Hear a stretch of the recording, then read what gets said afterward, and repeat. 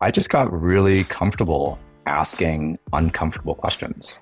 I would have so deep conversations with drivers and they would share things that I haven't even shared with my wife yet. Like I've seen like grown men cry. I've seen like people share about their sex lives. Wow. Like when we allow ourselves to like lean into kind of really asking the vulnerable question, we oftentimes get like vulnerability in response. And that can create such a deep and powerful connection in this like short period of time. Welcome back to another episode of Oh Hi Self. I don't know if you can hear this, but I'm like smiling ear to ear right now. And I'm like, actually like, I was going to say, can you hear I feel like my heart is beating really fast because this episode is going to be really special to me in a lot of ways. And I'm also just like really excited for it. So I'm going to try to breathe and talk like a normal person and not talk a mile a minute because there's so many things I want to say and so many things I want to ask and call out of the human that I have with me. So before I say anything else, welcome back to Oh Hi Self. This is your home for all things personal development, human potential, manifestation, empowerment, like creating your dream life, all the things I'm obsessed with. I'm on a huge mission to help you create an extraordinary life that you love.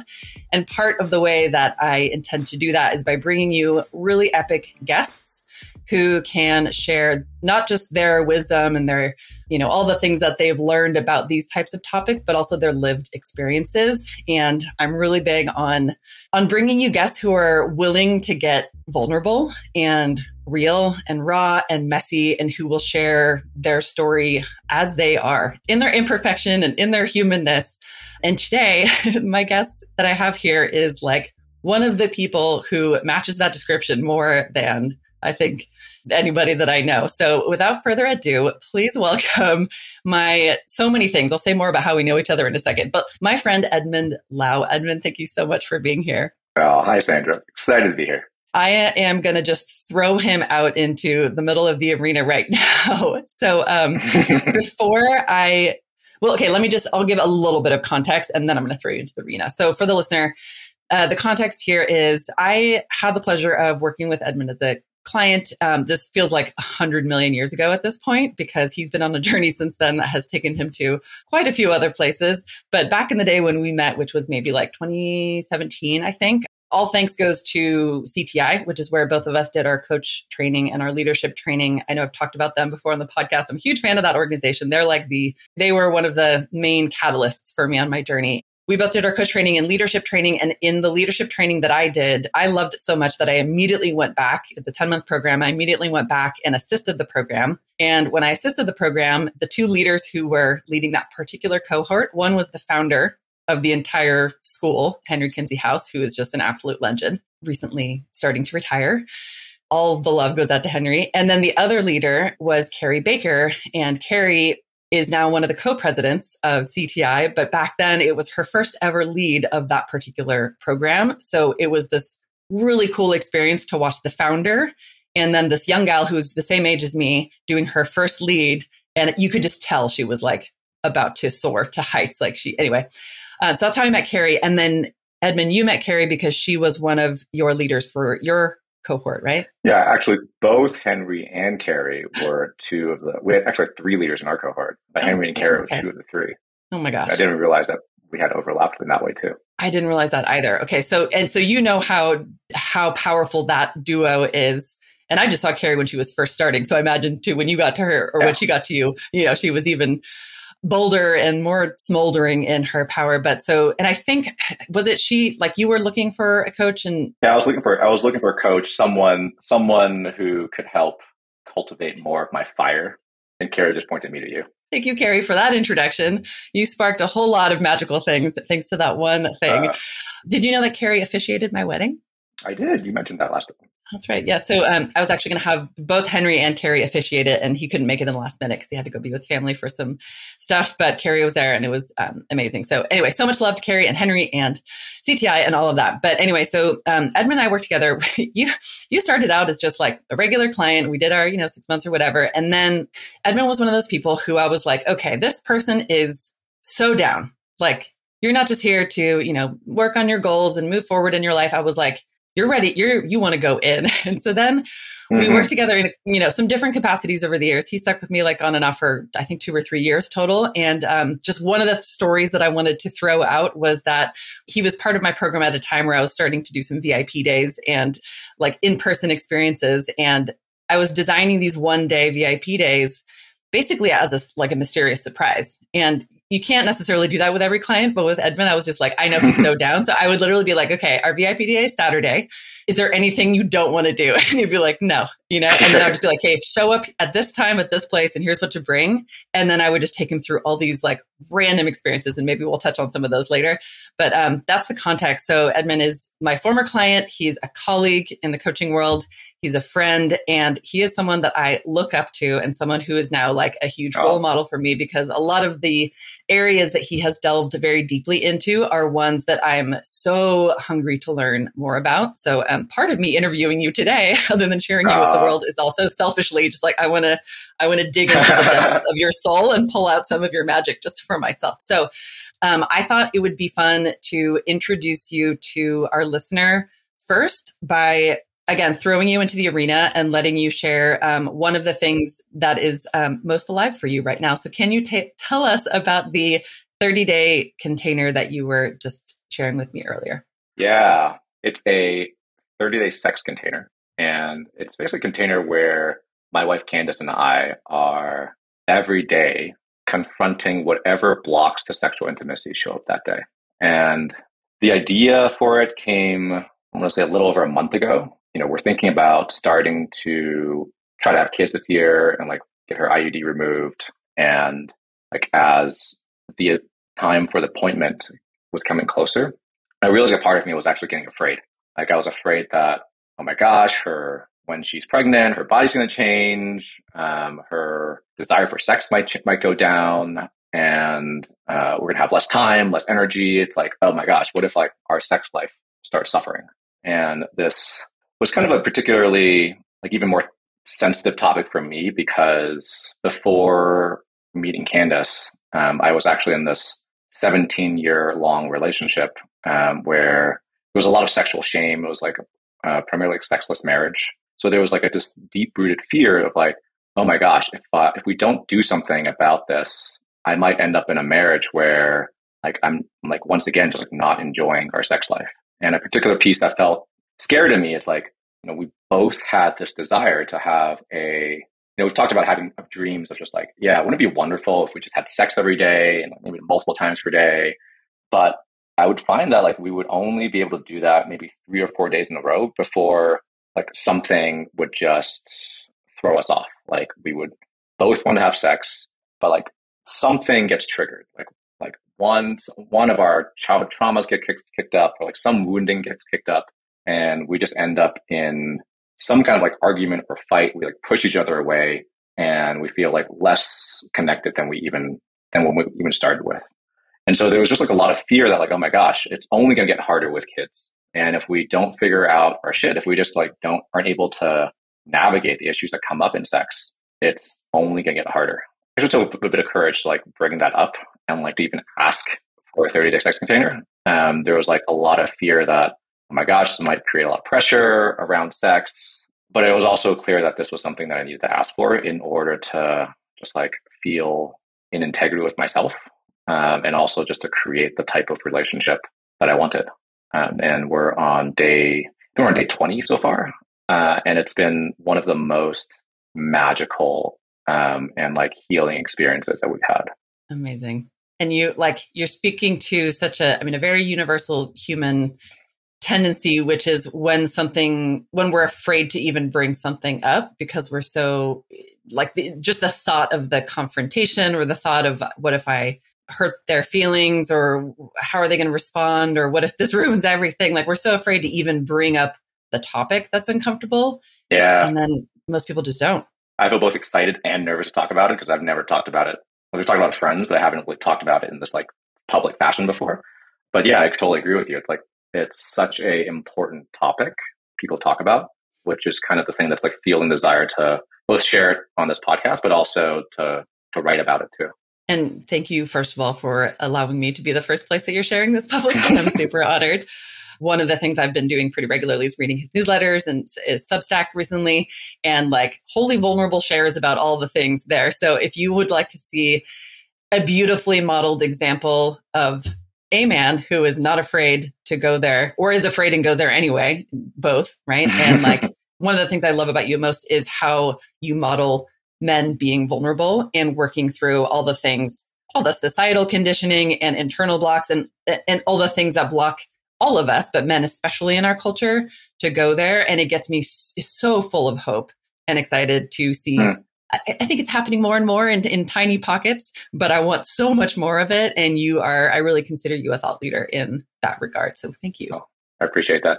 To create a little bit of contrast from here you are sharing about your sex life in a very open and honest way, just to give people a contrast, like you were not always like this. You certainly wouldn't have done this maybe, X number of years ago. So just to give the listener an idea of where you came from and how you got here to where you are today, I'd love to kind of talk a little bit about your journey, but specifically like way back, like what are your roots? How did you start out family and career wise? I think when we first met, I was still an engineer in Silicon Valley, like a very, rooted in the startup world. I come from a family of, when I think about it, it's really kind of entrepreneurs and healers. Like my family owns a herb store in San Francisco, Chinatown, and it's actually the oldest herb store in California. They just recently celebrated their 50th anniversary earlier this year. It's kind of taken a while for me to kind of connect back to my both entrepreneurial roots, but also kind of like my healing roots. Like my grandfather was a doctor, and like a lot of the work that I'm doing today is really sort of focused on healing. It's kind of like healing all these different, not necessarily physical wounds, but like these emotional wounds that we carry, so that we can come into like deeper integrity and love with ourselves. But when we first met, I was still very much, focused on, what can I call it, effectiveness in engineering. Like I've written a book called The Effective Engineer. I was still am a very systems-oriented thinker. But I was kind of applying all of my like logical systems-oriented skills, all my like model making and like framework making in the domain of engineering and like products and engineering. And I feel like compared that to today, it's like the same foundations are there. Like I'm still kind of using my engineering mind, but now it's like focused much more on our internal emotional experience. It's like, how do our emotions actually work inside our bodies? Like how do different emotions actually work? Like what is actually happening when we're in, say, like an intimate partnership and one person gets triggered? Like how does that like where does that reaction come from? How do we heal the wound that creates that trigger so that it no longer happens? How do we repair from the ruptures that triggers create? And so I'm still taking a very systems-oriented approach toward it. And there's a lot of kind of like self-inquiry and self-experimentation, where previously I might have applied that to engineering and products and like kind of what is the thing that makes products grow? Now it's much more, how do we apply the same types of like thinking, but how do we help ourselves grow? So how does one, because I think a lot of people in my world and network and who might be listening to this podcast, they'll see like traditional kind of path, engineer. I'm as an immigrant myself, I think I tend to attract a lot of immigrants or children of immigrants. And it's fascinating how similar the mentality is with a lot of immigrants who come to the US, and it's like American dream and work hard and go to good school, yada, yada. And there's like a few paths that are acceptable. It's like engineering, medicine, law, or like something respectable and corporate, like I don't think any of our immigrant parents or many of them would have been like, go be a healer or go be, whatever this weird coaching thing is that barely existed when they were first getting here, So I think the beginning roots of having like such a kind of traditional path, like how do you explain to someone who's maybe still pretty caught in like mainstream ways of thinking and just like, the conventional roadmap for life and success? Like, how did you go from being in that to then pivoting? I mean, it was a series of multiple pivots and slight course corrections that led you there. But like how to go from like engineer guy who writes a book to essentially coach, healer, and someone focused so much on human emotion and connection and intimacy. The starting point really happened actually during that like CTI leadership retreat.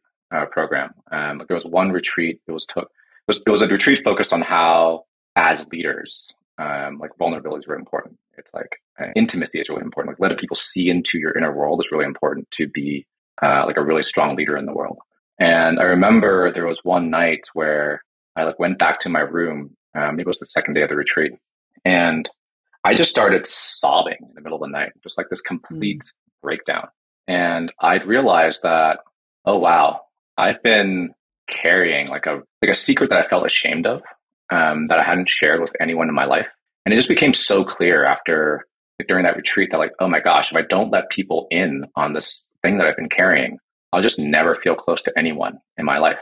And so the next day I decided to reach out to one of the like a friend in the program, my dear friend, like Sarah, just started telling her about how I couldn't even tell the entire thing. Like I could only surface that, oh my gosh, like my wife at that time, the previous wife, and I like couldn't carry kids.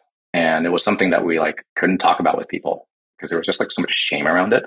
And even from that point, it took like another year before I could start talking about the shame around sex that I felt in that marriage. But the experience I had when I opened up and started just sharing was just this absolute acceptance and warmth and like non-judgment. And I just felt this sensation in my body of like, oh my gosh, like this feeling of just like deep acceptance for something that I had shamed myself for so long. Like that's the feeling that I've been like wanting all of my life that I didn't even know. Like this feeling of like deep acceptance of like who I was. And when I got that hit, like it like seriously just kind of felt like crack. It was like, oh my gosh, how do I cultivate more of this feeling of acceptance? It's like, you know, everything I'd been doing up until that point in life, I might not have known it like consciously back then, but you know, all the achievements, all the book writing, you know, like climbing the ladder, like all of it was really just to create this like deeper sense of acceptance of self. It's like so many people, and I was kind of in that boat. I kind of believe you have to like somehow earn love, like earn acceptance. And I was kind of on that track. And it wasn't until sort of that first moment during that retreat where like I started getting an inkling that, okay, like actually, if I can share and open up more of myself and like let those parts be loved by other people, that can help me start loving those parts myself. And that just became this like new thing I started pursuing in life. It's like, how do I create deeper connection in my life? Like, how do I create this like deep sense of intimacy that people think like intimacy takes years to create. Like I was in my first marriage for like, you know, in that relationship for 17 years. And I thought, oh my gosh, deep intimacy like takes that long to create. I don't have that many chances to create that level of intimacy. But as I started like learning from that experience and later experiences, it's like, oh, actually, when you open yourself up and you allow yourself to be seen, like deep intimacy can actually be created in like very powerful moments in like short periods of time. And that just completely changed my life. Like when we realized that we can create connection intentionally and like super fast, it's like so much more becomes possible. And it's so delicious, for lack of a better word. Like all of so many of my clients in my world and just people I grew up with and our culture, I think, is achievement based, right? Like I really believe that we live in an achievement based paradigm. And I'm all good with achievements in general. Like they can be really satisfying and fun and exhilarating and exciting. And it's nice to have something to aim for. If you also can find your fulfillment and satisfaction and sense of self and acceptance and those things internally. But of course, if people are only going after the achievement, it's like something will always be missing. But then you start to insert even just like tiny little droplets of like the tiniest nibble of a taste of real connection and intimacy, like you said, which can be connected so quickly if it's done, especially in like a safe container where you feel like you can safe. You feel like you can trust people and it's maybe still scary as fuck, but you can open up because you're not going to be like torn apart.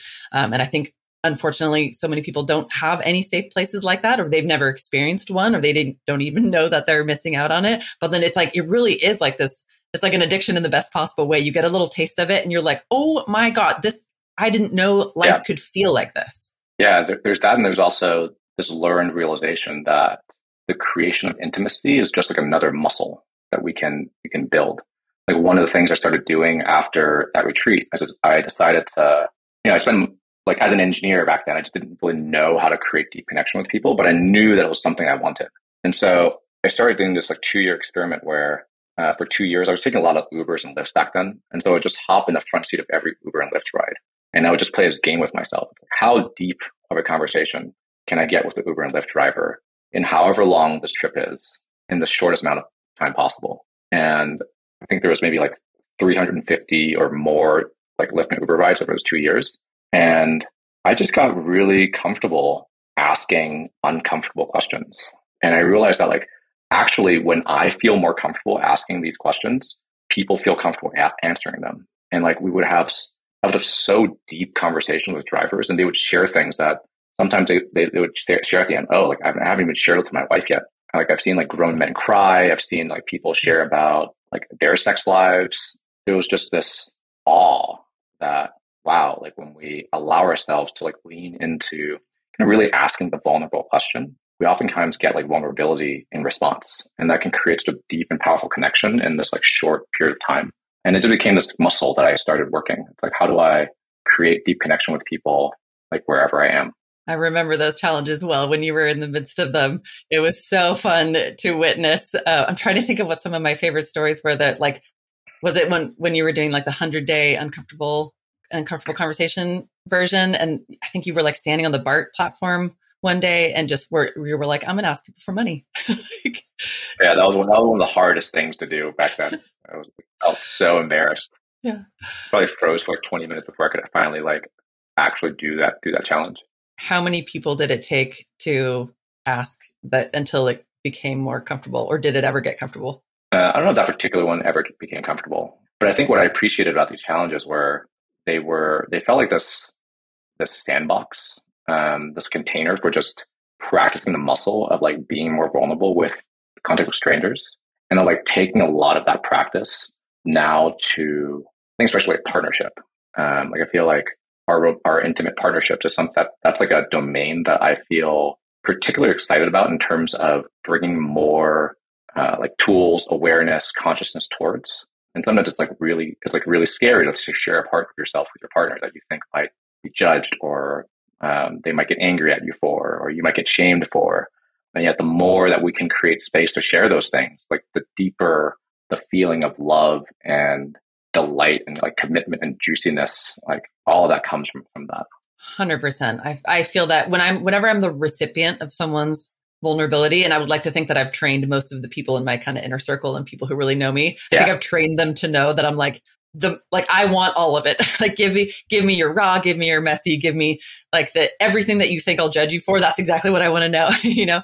But anytime people share those things with me, it's like everything that they might be afraid of, like, oh, she's going to judge me, or she's going to reject me after this, or she's going to think less. It's the exact opposite. I feel honored. I feel like lit up, like my whole body comes alive. I lean in. I'm probably more present with somebody when they're really showing me their soul and their heart and getting vulnerable than I am any other time. And then I feel so much more connected to them. I fall deeper and deeper in love with them in whatever our relationship context is. Like it's such a gift.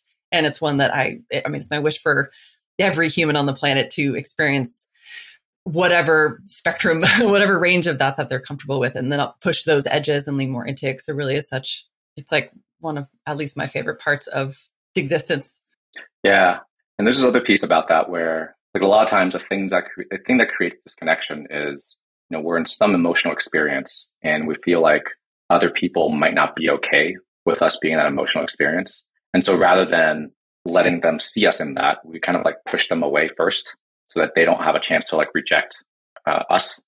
Kind of like looping back to the thing I was saying about the sex container, that's like something that we're kind of actively incorporating into this 30-day container that we're building, where every day Candace and I are kind of bringing into the container like whatever emotional experience is present that day. And so like one day I might like, there was a day recently where I woke up just feeling almost like overwhelmed, bordering toward terror at, oh my gosh, I've like somehow signed up for like my June is like full of travel and just signed up for many things. And in that state, there was like a desire to kind of like really kind of push her away because like I'm not okay with my own terror. And so I'm not going to let you be with me in my terror. And like part of the practice in this 30 container is like bring that terror into the sexual practice so that I get the felt experience of like being loved in my terror. Like I'm literally like, naked in my terror. And like, can I feel the okayness that the terror is there? And that's kind of the practice that we're really cultivating for ourselves. It's like whatever emotional experience is showing up that day, where the inclination might be to push each other away because we're having a hard time dealing with it. Can we just like bring it in to our lovemaking? And can we essentially like bring love to the part of us that feels like it's not lovable, or to the emotional experience that feels like it's not lovable? And so we're incorporating a lot of both, I would say, like some parts work. Like we're both kind of like trained in like parts work and like, neuro-linguistic programming, and we've done like sacred sexuality training. So we're kind of like weaving together this like tapestry of modalities that we've learned, and basically practicing on ourselves as a way of creating even like deeper levels of like trust and connection. So many of us are so afraid to feel certain feelings more than others. And I would love to hear your perspective on, especially, I think for women, a lot of the time it can be anger and rage, because culturally or societally, we've been trained to think that, women you can be sad, but you're not allowed to be mad because like people are afraid of a, angry ass woman or whatever. And then men are like allowed to be mad, but not sad because vulnerability makes men look weak and blah, blah, like old. I'm so tired of those stories, but can you speak to a little bit about just what it can look like or how feel like, or whether it's your own experience or supporting someone else in that, but to allow yourself to go to the emotional places that maybe historically you've been too afraid to go to? I think anger is a particularly potent example because there's so much power in anger and also so much fear around it. Like a lot of society kind of points towards, or, says, manage your anger, control your anger. And all of that is just kind of this like suppression of emotional energy. And rarely are we ever taught how to actually release our anger or move our anger in healthy ways. Like when we feel angry, my experience of anger is oftentimes there's like, it's almost like an energy in my chest that just wants to erupt. And when I try to hold it back, like that just feels, it's almost like stifling a fire. It doesn't feel great, but also like exploding and like kind of like raging at someone, like that's also not something that we want. And so how do we healthily and consciously move the energy of anger when it's there? Because when we are able to move it, like it creates such deep aliveness and like clarity around like what we want or what our boundaries might be. And it feels so good. Yeah, and it feels really good, and like there's actually a feeling of empowerment when we can actually move it in a healthy way. I have various kind of like anger release practices that I'll do on my own, but sometimes I'll also ask for support. Like in my, I have a local men's group in Boulder, and there have been at least 2 or 3 times where like I show up to men's group and I actually still feel like triggered. Like there's some anger in my body from earlier that day, and I'll just ask the men to kind of like hold my arms back as I'm like raging and like letting out my anger at another man who's just like looking in my eyes with like nothing but love. And it's like a way for me to both move the energy of anger in my body, but also for me to get an experience where, oh, it's okay for me to like release my anger. Like I'm still loved in my anger. Like I grew up in a household where, neither sadness nor anger were really modeled in healthy ways. And so there's kind of like a lifetime of suppression that I've had to, like open the lid towards. And that type of experience where I get to move the anger and then still receive love in response, it like kind of tells my system, okay, it's like actually okay to unrestrict the anger. And when the anger isn't restricted, it kind of just shows up more as just like a firm boundary, maybe like no thanks to that. It doesn't come out kinked in the ways that it normally does. It's so healing to get it up and out. And the more we practice and the more we strengthen the muscle of getting it to come up and out by actually going through it, then the more, exactly. Then anger just becomes part of your range of emotions. And it's a really useful and cathartic and amazing place to go. And when you know how to do it in a healthy way, and especially when you can be supported in it and seen in it, it's like, then I really believe that like our range of emotions is so vast and so wide. And most of us live in this tiny little, like I'm gesturing with my hands, I'm making like a foot long sandwich right now. Most of us are so afraid of our darker emotions. So we stifle all of our emotions. And then we also limit our, bliss and ecstasy and joy and fulfillment also, because we just stay in this really safe little rigid range. But when we allow ourselves to go to like grief and rage and all of those, and we practice that, then by default, the upper range also gets bigger. And then we start to experience more and more. 100%. And I think anger is also one of those emotions where like you have to let yourself get messy before it can get clean.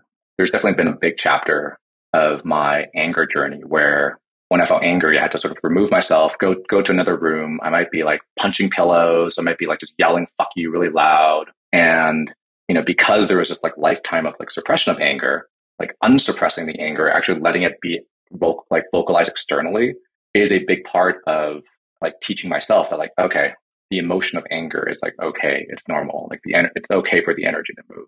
And now I'm at a point where I'm starting to be able to like just allow the anger to erupt internally in my body, where previously it felt like there might be fear toward erupting outwards. Now there's like enough conscious control over like, yeah, I could do that, but I'm also just going to choose to like let it erupt internally now. And that wouldn't have been a choice available had I not also gone through the messy part of the journey. And just for the listener, so for anyone who's like interested in maybe exploring allowing their emotions more freely and maybe doing some work around like how to figure out how to, like, what are the tools and things. I'm thinking back to actually one of our VIP days way back in the day where I would do, I'd bring Edmond to like some random location and I'd bring in different facilitators. And I remember, I forget exactly what the context was, but we were in some co-working spot in downtown San Francisco. And I brought in this facilitator person and I forget what we were talking about this matter. But at one point he was like, would you be willing to yell into a jacket right now? Like we're in a public place in a co-working, we're in like a little room, but it has glass windows and stuff. And you were like, absolutely. You took his jacket and just like primal screamed into it a number of times. And I remember just sitting there and witnessing it and being like, how cool. Like, I just love witnessing anybody in their, allowing themselves to feel emotions. But just the fact that we were doing it in a public place felt really edgy and vulnerable and cool. And I was just like, oh, this is so like healthy and I want this for everyone. And that's kind of like, so one tool is just allowing yourself to primal scream, obviously being mindful of the context. Like if you're walking down the street and you start primal screaming, people might get worried. But like for me, I always do it in the car. Typically it's like when I'm driving, I crank up the radio, I grip the steering wheel and I let out, it's this primal scream that I don't think anyone else has ever heard it.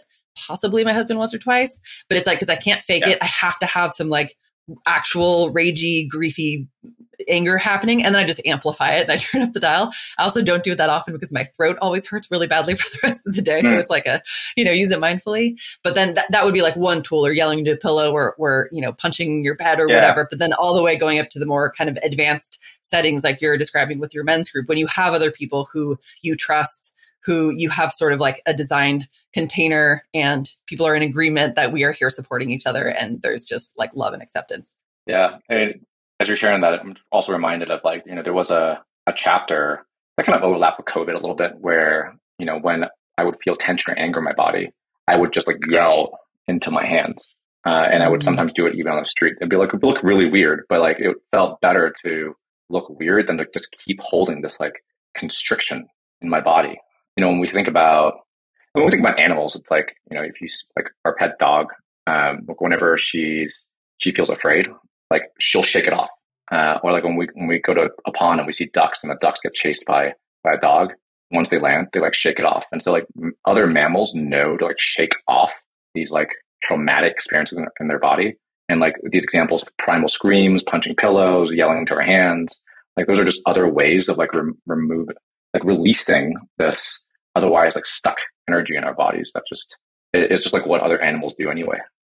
So much of what I see holding people back kind of across the board in all different slices of life, but oftentimes, especially with the demographic I tend to work with like very high achieving professionals living in kind of a conventional paradigm is, there's such a focus on the intellectual and the cerebral. And if people are doing any sort of inner work, it's like talk therapy where it's just, you're talking about your feelings, but you're not feeling your feelings. And it's very in your head and you're sitting there with your legs crossed and you're, having this conversation with your therapist or you're maybe talking to a friend or, like the classic example example with just a bunch of girls getting together and like talking shit or something. But we're so bad at actually using our bodies and feeling our feelings in our bodies and using our bodies to move the energy, like you said, that animals know how to do so well. And even babies, babies just like let the tantrums out. And I think we can learn so much from the creatures and the animals that haven't been conditioned to be so rigid. Because I think our rigidity and our fear of what we're going to look like is one of the biggest things that holds us back. Yeah. I think one of my, this really felt like a breakthrough when it happened. Like one of my proudest accomplishments recently in that sex container was there was one day where I got triggered from something in the middle of sex. I don't remember what it was, but I paused and like actually did like an anger release, like during sex. And then after I moved the anger energy, just like came back together and we were like golden. And that just felt like from a chapter of my life where I felt so afraid of my anger that I would have to either suppress or like go off into another room to like now being able to just move the anger energy. It's like, okay, I'm okay. I'm back to normal again. And then continue. It just feels like night and day. I mean, the to be able to do it in literally the most naked, vulnerable time. It's like so cool. So cool. I think for many of us who are on this journey, it's like we kind of start in an intellectual place with awareness and with starting to understand maybe our conditioning or past traumas or like how things are getting in our way. And then maybe we move to a place of like, okay, I'm realizing I need to not just talk about my emotions and think about them. I need to actually feel my feelings. And then there's these tools and practices and ways to feel your emotions more. But then there's also this whole other realm of like something that I consider you much more well-versed in. So I really want to dig into it more is like the somatic side of things of moving our body, not just feeling our feelings and feeling sad and crying, but like using our body as a tool, as a vehicle to process trauma, to move energy and all these things. And I would love to actually start that conversation by talking about your journey into dance. Anyone who's listening to this podcast or follows me on social media knows that dance is one of my biggest passions. I'm obsessed with it. I post all the weird dance videos. Like I'm always dancing. It's been such an important part of my journey, mostly just as an expression, as self-expression and play. It's like one of the times I feel most wild and free, like late night dancing with friends at a house party. I'm like in my thong, like head banging. I'm crawling around on all fours, like very like a primal animal. I'm like sitting like a gargoyle that's when I get the most kind of into my power, I think, is when I'm dancing. But I think your story is so unique because you went from someone, kind of the like more like classic engineer guy who probably not very much into moving his body in dance. And then now you're at this place that I would say is like very far along the journey of being embodied and in your body. And so I'll just share that because I was with you just at the very, very like preamble part of your journey. And then I would love to have you explain where you went from there. So my introduction to your introduction to dance was, I remember wherever we were in our work together, and you started talking about things like you wanted to work on your like physical, I think you phrased it as like physical confidence. Like you wanted to just, be able to hold your body with more confidence and feel more empowered and that kind of stuff. And to my mind, I was like, okay, how do I help someone with physical confidence? I was like, dance is a vehicle, and I was like, I love it. And so on one of these VIP days, I remember rented out a little yoga studio and I brought in this one gal who was a Latin dance teacher. And then this other guy who was what do we even call him? He was like I don't know, interpretive dance or like movement specialist, something. We basically just rolled around on the ground for a while, I think, and experimented with like being in different planes. And then you and I did like a silly walk to the lunch place. And we were in our bodies all day, just like rolling around and laughing and moving in lots of different ways. But that to me was like just at the very beginning of your journey. And since then, just hearing from you and watching what you've shared online and in different places, like you have taken your dance journey to such a different level, to festivals and tantra trainings and all sorts of things. So what would you want to share in terms of your highlights about what dance has meant for you in this journey? I think it was just last week when I was middle of an ayahuasca ceremony, and I was just having one of the most epic dances of my life, where it just felt like my body was moving itself to the music in the most beautiful and creative, and like almost like my body was like devoted to the movement as a form of prayer. And I was reflecting on like how far I'd come on, like from just like 6 years ago, where I think it was 6 years ago was the first time I did something called ecstatic dance, which has now become a very weekly practice for me. Like I go every week And ecstatic dance is basically, it's a practice that exists like all over the world. And it's a community of people who gather together. There's either like a DJ playing, or sometimes there's live music too. And it's a no talking environment, no shoes, and people are just free form moving their bodies. I remember when I first discovered ecstatic dance, it felt like a whole new world was opening up. Because before ecstatic dance, I dabbled in various like partner dances with my ex-wife. And I always felt very heady about it. Like the engineer in me was trying to like, okay, what's the next step? Like, where do I move my foot next? And it was a very like from the head, like remembering the move, sequence of moves, like trying to calculate where I'm trying to go. I didn't feel like I had any sense of rhythm or beat. Like my partners would have to count, like some of my ex-wife would like count out the beats for me, or like people would back lead. And I just felt so unsure of myself on the dance floor. And like there was so much focus on like trying to get it right. And when I discovered ecstatic dance, and there was just, you just move however you want to move. And there was like no like correct or right way to move. It just changed everything. Like I started seeing other people move so freely on the dance floor. And it's like, oh, I want that. Like see people like rolling on the ground. It's like, oh, I want to feel comfortable doing that. And it just became so clear to me that like I've held that dance is really just like a metaphor for life. You know, in life, we're all oftentimes kind of like worried about what other people think. We like kind of second guess ourselves, and then we don't really know what to do. But when we realize that, oh, if you're just following your own joy and you're just tapping into like what makes you feel good, then it doesn't really matter what other people think. And the same thing is true with dance. It's like in the beginning, I would be on the dance floor and I would feel very self-conscious about trying to roll on the floor. It's like, this feels really awkward. And then over time, I kind of found that, oh, if I'm just following my own joy in the music, then it doesn't really matter what like anyone else's experience of my dance is. And suddenly I started enjoying myself a lot more, and I started having more fun. And I found that my body actually naturally knows how to move to music.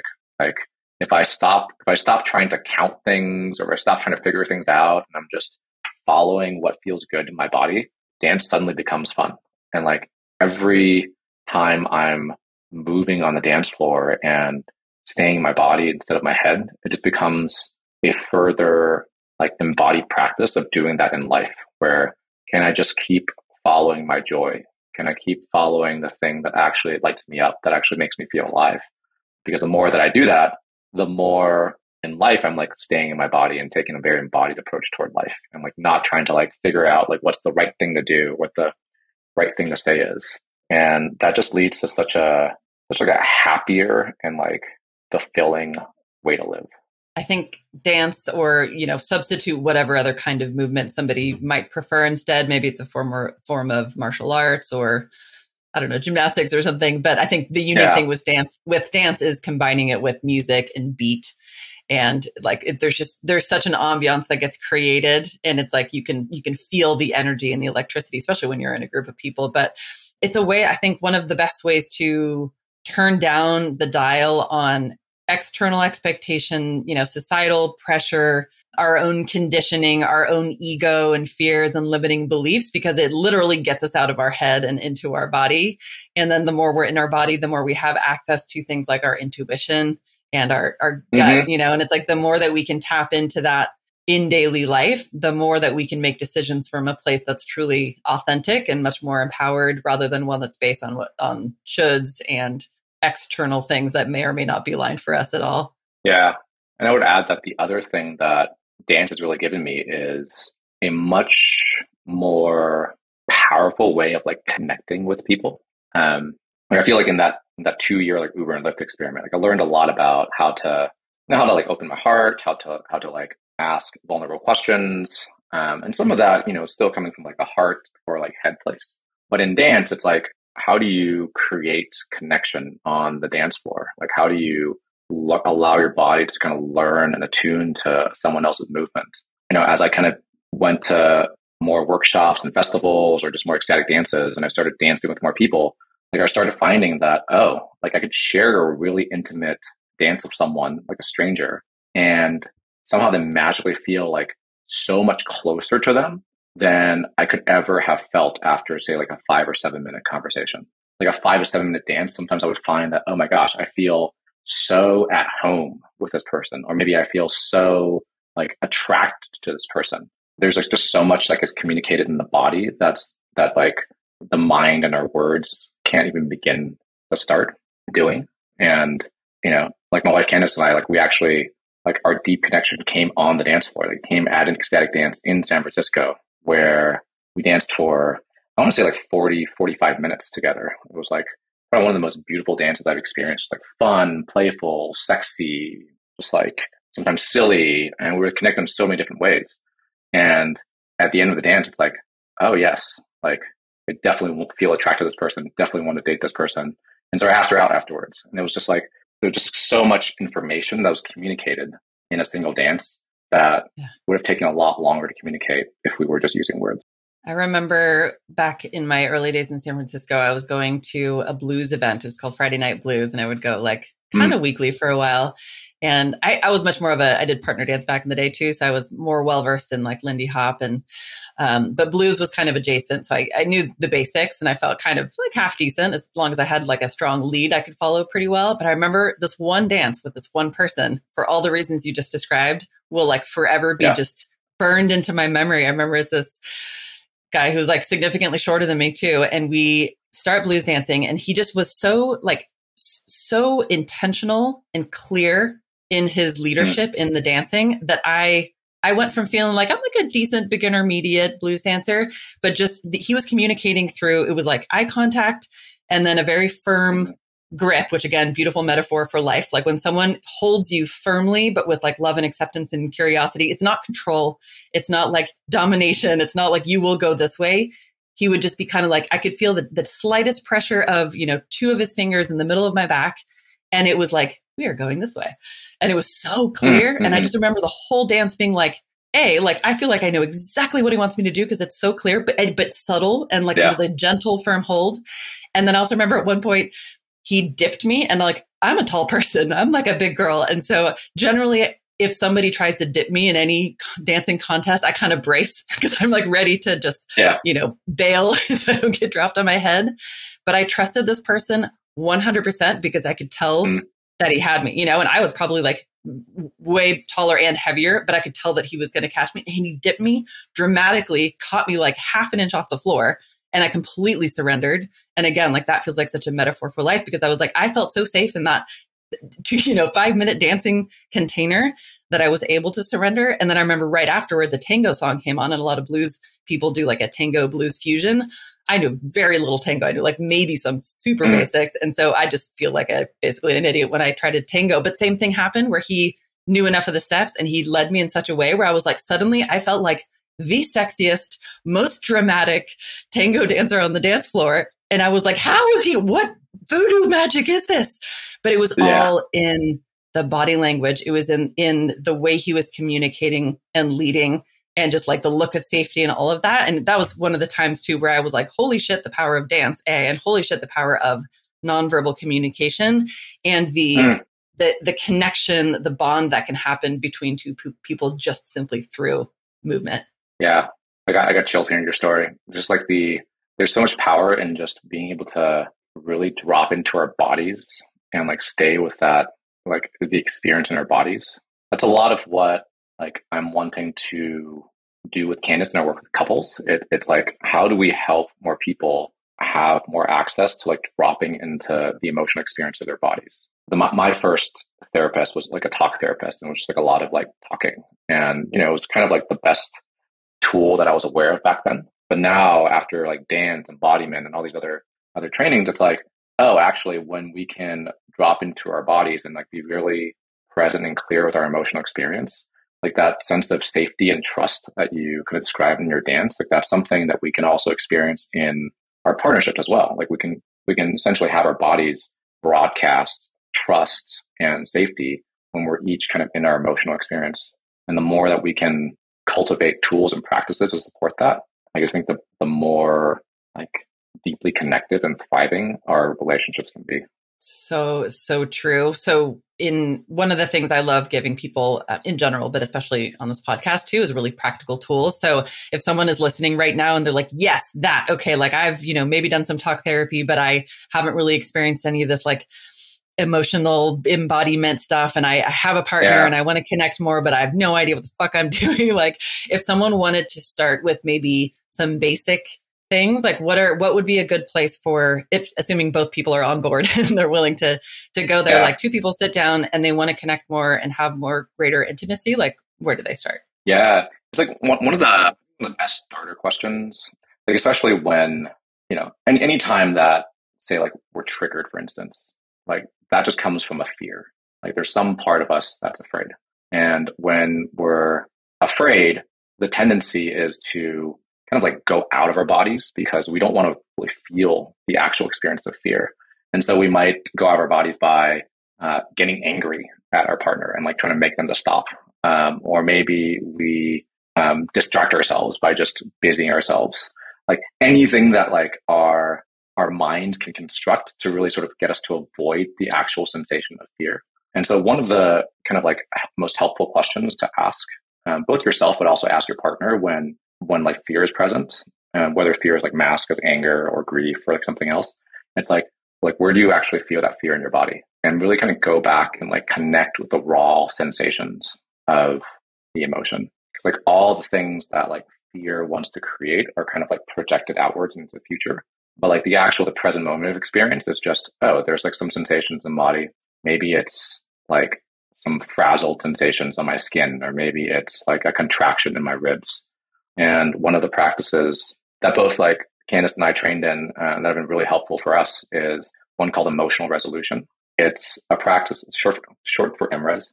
And it's a practice where like whenever we feel triggered or activated in some way, it's like close your eyes and just identify like what are 2 or 3 sensations that actually contribute to that feeling of activation.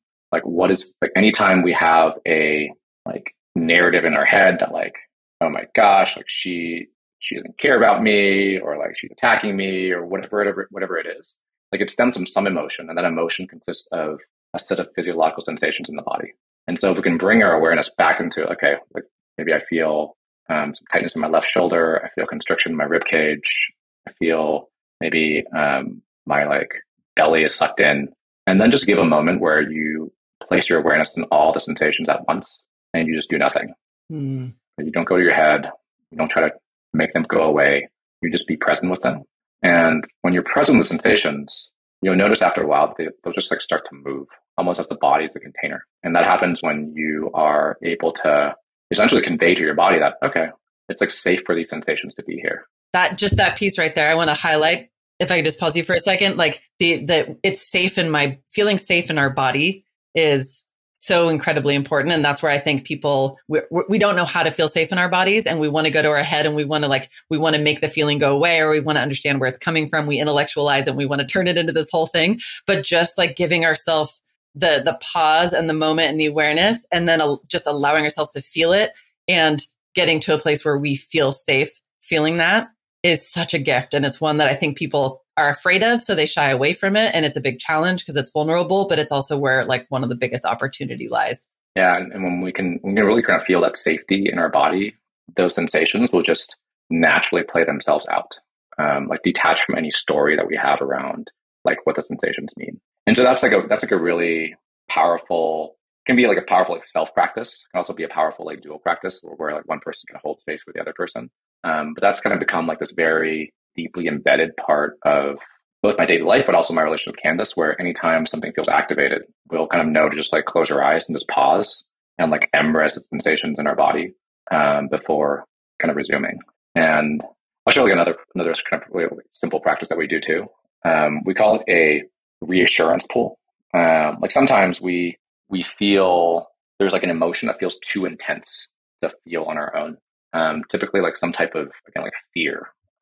Like I'm afraid that, like she doesn't care about my needs, or I'm afraid that, she'll, be attracted to someone else, or like whatever the fear might be. And again, there's like typically an avoidance of feeling that fear in the body. And so one simple thing you can do with a partner, is actually to just like reach out both hands and like kind of hold their wrists, and almost like have the experience like pulling them into your fear, where like they're providing some resistance. You're kind of just pulling their arms, you're pulling them into the fear sensation in your body, and that helps convey to your body that, oh, you're actually not alone. That someone is being present with you as you're feeling it, and allows you, again, like creates more safety in your body to feel through that fear. And the reason there's this emphasis on kind of feeling through the feeling is because it's when we avoid the feeling that we actually become reactive. When we kind of lash out, it's because there's like some emotional experience in our body that we're like pushing ourselves away from. That's the thing that creates like disconnection from ourselves. It creates disconnection from our partner. It like leads to reactivity. It leads to like snappiness. It leads to like all these other downstream effects. And the way through is just to feel the thing that you're avoiding. And you can do that either with like an M-breath practice. You can do that with that like reassurance pull practice. And there are various other practices. They're all really just focused on how can you really be present and feel through that emotional experience so that you're no longer avoiding them, and so that you know that you're safe. So good. Thank you for sharing those. That makes me want to go practice all of those myself, and then also learn like 1,000 more tools because I love this stuff so much. I just want to go feel all my feelings with all the people who want to feel them with me. I should probably have my own version of a men's group, or whoever group that is willing to say, if I could sit in a circle with a bunch of other humans and just feel feelings like every goddamn day, I would be so stoked. Yeah. Okay. So, I would love to just like the kind of final place I would love to take this is to touch briefly on desires, which I know is a big topic for you. Desires is like one of my favorite things to talk about too, because I'm so focused on just for myself. The thing I get most lit up by is like essentially creating my dream life or working towards the things that I, not like the goals and achievements that you're supposed to do in society. Some of those I'm interested in, but it's mostly, I love going after the things that make me feel alive or that make me feel lit up. And so using my desires as a compass, and also love guiding other people around like how to tune into their desires and moving towards them and taking baby steps towards them and all that. But I know you were having some like just recent thoughts and experiences around sitting with desires and tapping into them. So anything that you want to share on the desires topic? Yeah. One of the things that's been feeling alive recently is, like I'm someone who's like, even when we worked before together, there was like a lot of like coming up with goals or intentions for the year or like intentions for a program. And so, generally I think a lot of people in the world are kind of well versed with the idea of like setting goals and setting intentions for themselves. I think one of the ideas that feels new is it's like there's like kind of what our head, again, it's kind of like going back to that like dance example. It's like there's sometimes like what our head wants, and then there's like allowing the sensation or feeling of desire in our bodies. Like when we hold a dream that we might have for something, and we actually allow ourselves to sit in the desire for that dream, like the sensation of desire in the body is actually something that feels very like warm and pleasurable. But oftentimes we kind of go into like figuring out mode, or we go into, oh, no, this is not going to work. Or we maybe don't even feel the desire because we feel shame around it. And actually allowing ourselves to hold and feel the sensation of desire in our body is actually one of the most important steps toward both having a clear relationship with it, but also our ability to like manifest those desires and make them actually happen. Like I've noticed that a lot of times, I think a lot of people, especially with like immigrants who had to grow up with like hard work, focus, chores before play, it's very easy to have a mindset of very strongly delayed gratification where we don't actually allow ourselves to tune into and feel desire in our body. You got to earn it. It's for later, not now. And actually one of the things that like creates a lot more aliveness for yourself and also just creates a life that you actually like love and enjoy is like allowing yourself to feel desires in your body.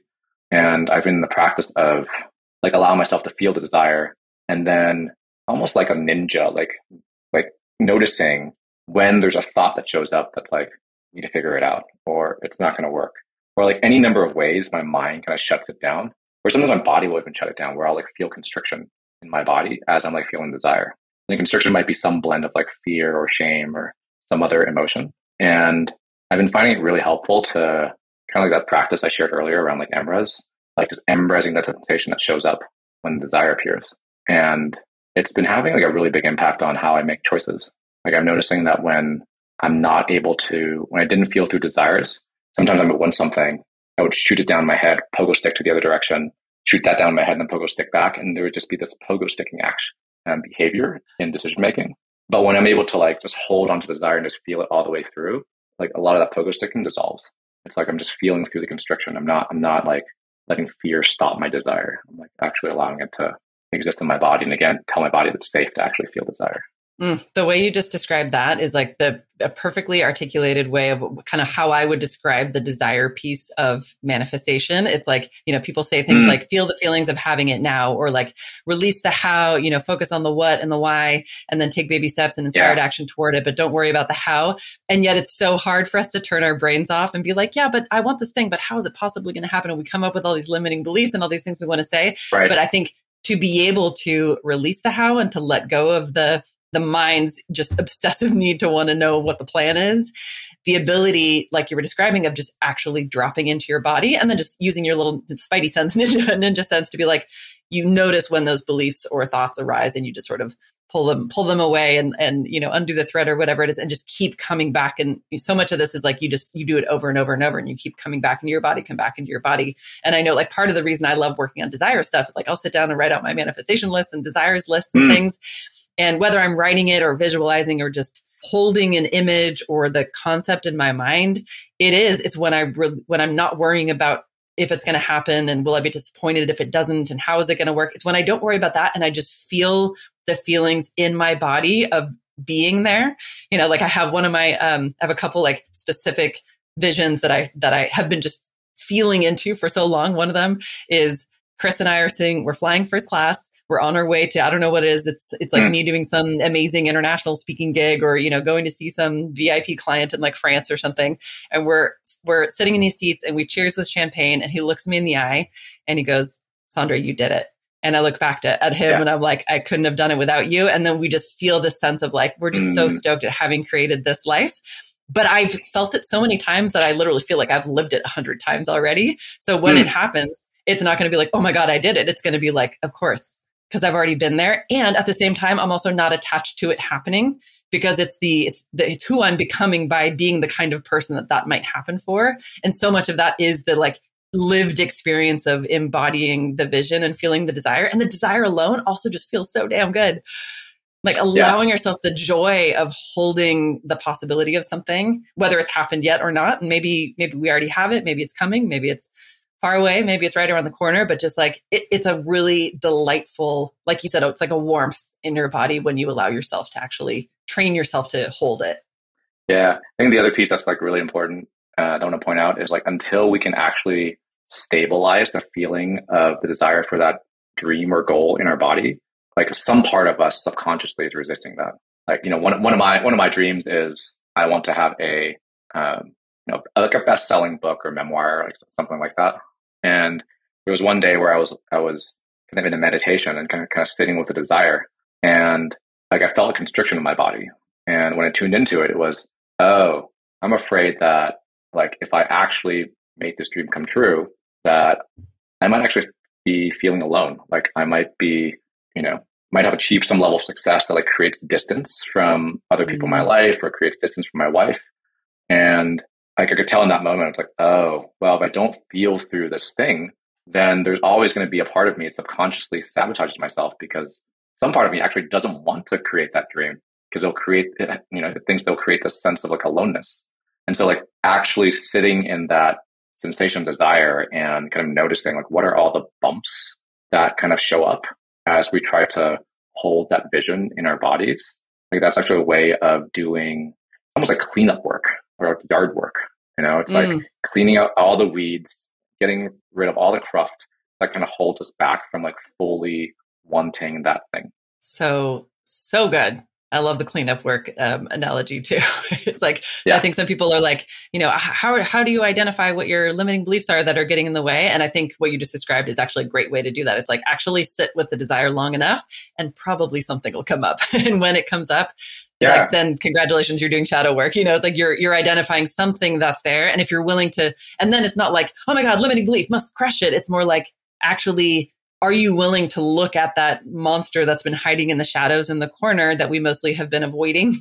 But the more we can just literally just sit and get quiet and tune in and look at the things that are uncomfortable, look at the things that are scary, look at the things about ourselves, especially that maybe we feel shame or guilt around, or fear of failure, or fear of success, or fear of what will people think, or pick your flavor of fear. We've all got them, but like just that willingness to sit and be in the discomfort of our own poop, mental and emotional poop is like one of the most ninja life skills I think we can gift ourselves with. And it takes practice. It is a practice, just like meditation is a practice. Sitting with your emotions and sitting with feeling into all of that in your own body is such a huge practice, but one of the ones I think is such a gift to ourselves and the people in our lives. Okay, so for the sake of not turning this into an 18-hour podcast, I'm going to bring us home here. Any closing arguments, any final words for the people before we tell them where they can find you? I guess the biggest wish that comes through right now is just more people in the world have access to like emotional and relational tools to help them like connect with the emotional experiences in their bodies. Like as someone who used to be super heady, like very disconnected from my emotional experience, below my neck, it's just been such a rich and rewarding journey to connect with myself so much more deeply in my body. And it's been a journey of things like dance, of like plant medicine, of sacred sexuality, which is like a bunch of different modalities. And there's just a wish for more people to have awareness that there is like another way of being and living. And just to like, for those people who are interested to have access to like way more tools and practices to get them in deeper contact with their own emotional experience, because I really feel like that's like the path toward truly loving and accepting yourself for where you are. It's like to actually be in the feeling of whatever you're feeling. So much yes to that. So much fuck yes to that. And right there with you. I wish that for all the people as well. And because you are one of the kinds of people who are out there spreading the awareness about these tools and modalities and ways of being and living, I would also love for everyone who's interested to go stalk you on the internet and find all your stuff. So what are the best places that they can go, sign up for your newsletter or check out any of the offerings you have and all that? Yeah. The thing that I'm actively creating right now is something called Awakened Partnership. Like I feel like a lot of the, practice that I've been sharing, yes, you can do them individually, but it becomes so much more powerful when you can do it with your like intimate or romantic partner. Awakened Partnership is really kind of focused on how do you turn your partnership into this container or this vessel for personal growth. It's like our partners are the people who they like see through our bullshit. They like trigger us. They also are potentially our like greatest sources of healing because they can love us in exactly the way that we need in order to like heal the bits that, need some healing. And so my wife and I are kind of actively building out Awakened Partnership, which you can find, either go to awakenedpartnership.com or awakenedpartnership.substack.com to get our writing. And we're really like, I know I've been, like I enjoy sort of being open and kind of sharing my own experience because I know that's part of the way that I can create the change I want to see in the world. And my life is exactly the same way. And I just know that there's so many parts of our most important relationships that people oftentimes like don't share about or don't talk about. And she and I are both like storytellers. And so we love just like sharing our own stories, both as a way of teaching, but also, inspiring like another way of relating that's possible. And also as a way of holding ourselves accountable to like the change that we want to see in the world. And so definitely love to connect with people through Awakening Partnership. We're starting to also start to do like 2-on-2 coaching. So if there are couples out there that want to coaching, whether it's like, on sexuality, intimacy, but even more practical things like, we've gone through phases where we had to figure out like, how do we merge our finances? How do we decouple like finances from power? How do we like handle things like prenups? So we've kind of like navigated all these different things like monogamy, polyamory, like attraction toward outside people. How do we feel safe in our commitment toward each other? And we would love to support other couples in that work. And then if you're interested in also just my own personal writing, edmondlau.substack.com, you can find some personal writing there too. Awesome. Okay. Thank you so much for sharing your story. Thank you for sharing your tips and tools. And most importantly, thank you for your willingness to be so vulnerable and open and get super personal. Not only, sharing your inner world, but also teaching us and modeling for us how powerful it is and the magic that can happen when you open up that way and are willing to trust and surrender and, open the kimono to the people. Yeah. Because it is very vulnerable and there's risk involved. And, it doesn't always, when we put ourselves in these safe containers with people we trust, oftentimes it can go very well, even if it can be very messy. But sometimes we end up with less, or like leaky containers. And sometimes we get hurt or sometimes we hurt other people. And I think just that's also part of the process. Like all the stuff Brene Brown says about, just being willing to get into the arena and get messy. And, sometimes we get a little bloody in the battle because it's risky to put ourselves out there and to get vulnerable, but it's so, so worth it. That's where so much of the magic and the richness, like you said, of our life experiences. So thank you for being a thought leader in this space and for, all the work that you do. Thank you for having me. And all you listeners, thank you so much for tuning in. I hope this was helpful. Please go find Edmond and all his stuff. Any of you couples out there who want to go deeper, oh my gosh, take them up on their 2-on-2 couples coaching, because I bet that's absolutely powerful. And we will see you in the next episode.